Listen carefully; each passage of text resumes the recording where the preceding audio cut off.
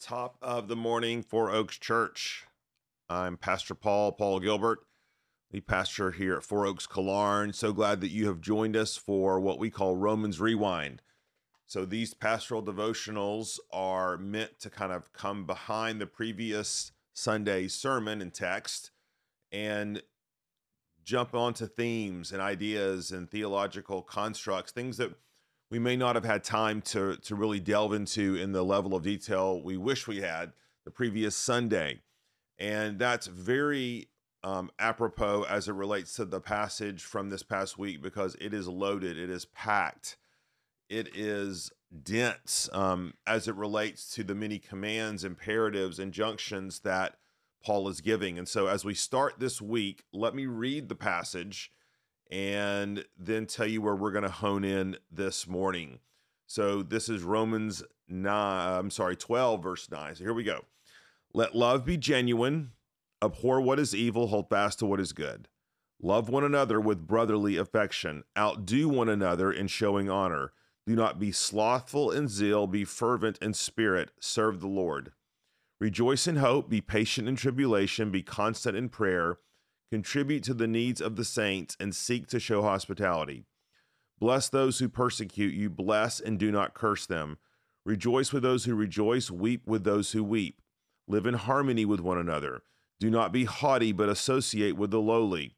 Never be wise in your own sight.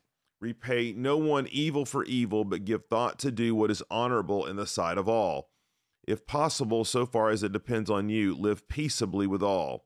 Beloved, never avenge yourselves, but leave it to the wrath of God, for it is written, vengeance is mine, I will repay, says the Lord. To the contrary, if your enemy is hungry, feed him. If he is thirsty, give him something to drink. For by doing so, you will heap burning coals on his head. Do not be overcome by evil, but overcome evil with good. As you can see, there's a lot here. I want to start the week off by spending a little time on part of the passage that we really didn't hit on in any level of detail at all. And that is verses 19 through 21. And it's here that Paul is talking about our posture as Christians towards people who have hurt us or who are hurting us. People who might have done something to wrong us. They have said something behind our back. They maybe have betrayed us in some way. They brought some level of hurt to ourselves and our family. And let's think for a moment for ourselves, maybe how in the past you have responded when someone has hurt you, whether it be a small grievance or a very large grievance. And again, remember, we're talking about principles here. We have to know a specific situation to know how the principles that Paul talks about actually work themselves out in real life. But again, we do have to understand the principle. So think for a minute how you have responded, or I have responded in the past, to hurts. Well, we know enough about human nature to know there's typically two kinds of responses, okay? And it goes along the fight or flight spectrum. We either lash out, get our dukes up, get ready to enact some vengeance, pay back some retribution, or we distance ourselves. We remove ourselves entirely from the situation, or we try to make some level of peace by ignoring what's happened, and we kind of vacate the premise, so to speak. Well, Paul talks about here something much more proactive than withdrawal, and he talks about something much more loving than lashing out. And here Paul says, and again, remember, Paul is never sweeping wrongdoing, sin under the carpet, right? He's simply talking about the way we should respond when personally offended or sinned against. And the reason Paul says we can do this and not lash out, okay, but instead to love and proactively engage for the good of the person, to love our neighbor. The reason we can do that is that vengeance belongs to the Lord. So we never need to think that just because we're not enacting vengeance or justice or what's deserved in a situation, that God won't or isn't. He's going to. That's why we can leave it and trust him in his hand, leave things in his hand. And so when we are tempted to, if somebody, I'm just making this up, post something very personally hurtful to you, that online, you don't have to immediately retaliate by posting something equally hurtful about them. Doesn't mean it doesn't need to be addressed. That's what we're going to talk about here. But what it does mean is that we respond in a particular way. And the way forward that Paul is pointing us is towards a redemptive response. Paul's not saying don't respond. Oh, no, no, no. Paul's not saying sweep it under the rug. Just because he's saying don't return evil for evil or vengeance for vengeance doesn't mean that just because we hold our, keep our powder dry, that somehow we've fulfilled love in this situation. No, no. Paul's saying we're anything but passive. We are actually proactive. Let's go back to the text. He said, beloved, verse 19, never avenge yourselves, but leave it to wrath, God, for it is written, vengeance is mine, I will repay to the Lord. I will repay the Lord, says the Lord. So that's very clear. Don't avenge. Don't take out wrath. Vengeance is God. Now, verse 20 is the key verse. To the contrary. Okay, so in other words, instead of lashing out and exacting vengeance, to the contrary, verse 20, if your enemy is hungry, feed him. If he is thirsty, give him something to drink. For by doing so, you will heap burning coals on his head. Now, let's talk about how to unpack a difficult verse like that, because let's be honest, we get the part about feeding our enemy, giving him something to drink.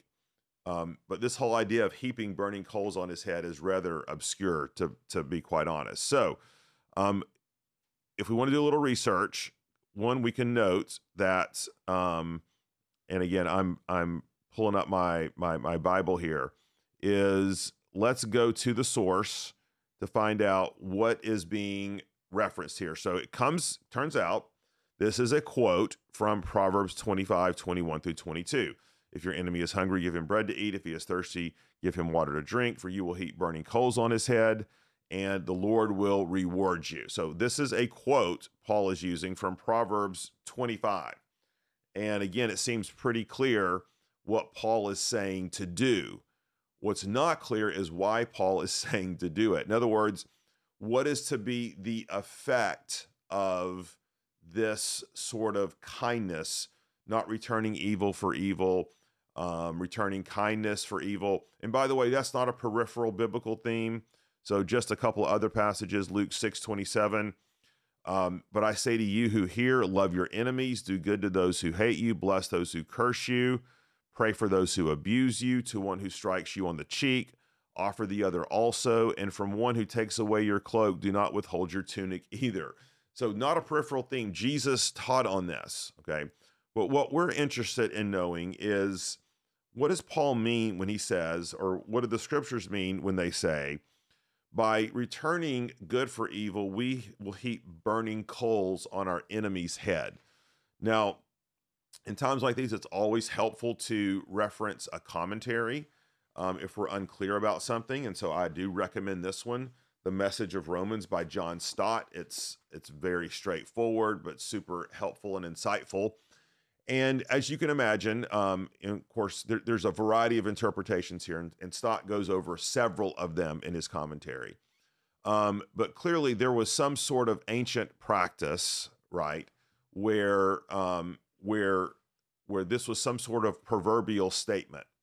Well, when we look in the Old Testament, every time we see this idea of heaping coals on someone's head, or God heaping coals on the heads of its enemies, it always denotes judgment, okay?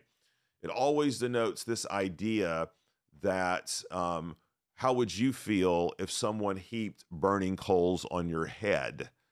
Well, you would be brought low. You would be shamed. You would feel stricken if your enemy sort of had their foot on the nape of your neck, heaping burning coals that would burn it. It would be humiliating, in other words. Well, that's certainly true. But Paul seems to say that this act of kindness, okay, is a form of heaping coals on our enemy's head. So think for a second those times when you've done something wrong or you've offended someone and you've expected a harsh response. You've expected them to lash back out, but instead what they've given you is mercy and love and forgiveness and grace. Think about how that felt, okay? On one hand, you were incredibly thankful. You were incredibly grateful. You were just humbled, okay, by the idea that you were given grace when you didn't deserve it. But there's also, is there not, a sense of shame? And here I mean a godly shame, where you are humbled because you realize the thing you did deserved a wicked response in return, but what you got was grace. And it humbles you. It brings a sense of shame to know that your enemy acted better than you did in that circumstance. And what this is meant to do here, I believe, and Stott would, I think, would back this up, is that this is a redemptive sort of shame. This is a shame that as we are returning not evil for evil, but good for evil, that this is in effect bringing a sense of embarrassment, shame to the other person, that they have acted as they have acted, and that we have not lashed out. And the net effect of that is that this would induce a repentant heart on their part. They would be ashamed of their actions to the extent that they would come and be humbled and say, what I did was wrong, and the way that I responded to you. And now as a brother or sister in Christ, I want to humbly bring reconciliation to our interactions. That's what I think Paul means when he goes on to say, verse 21, do not be overcome by evil, but overcome evil with good. So heaping burning coals on someone's head, it does play on this idea of the Old Testament theme of shame, but and judgment, little j, right? That sense of conviction, of shame, of embarrassment. But it's not to bring death, it brings life.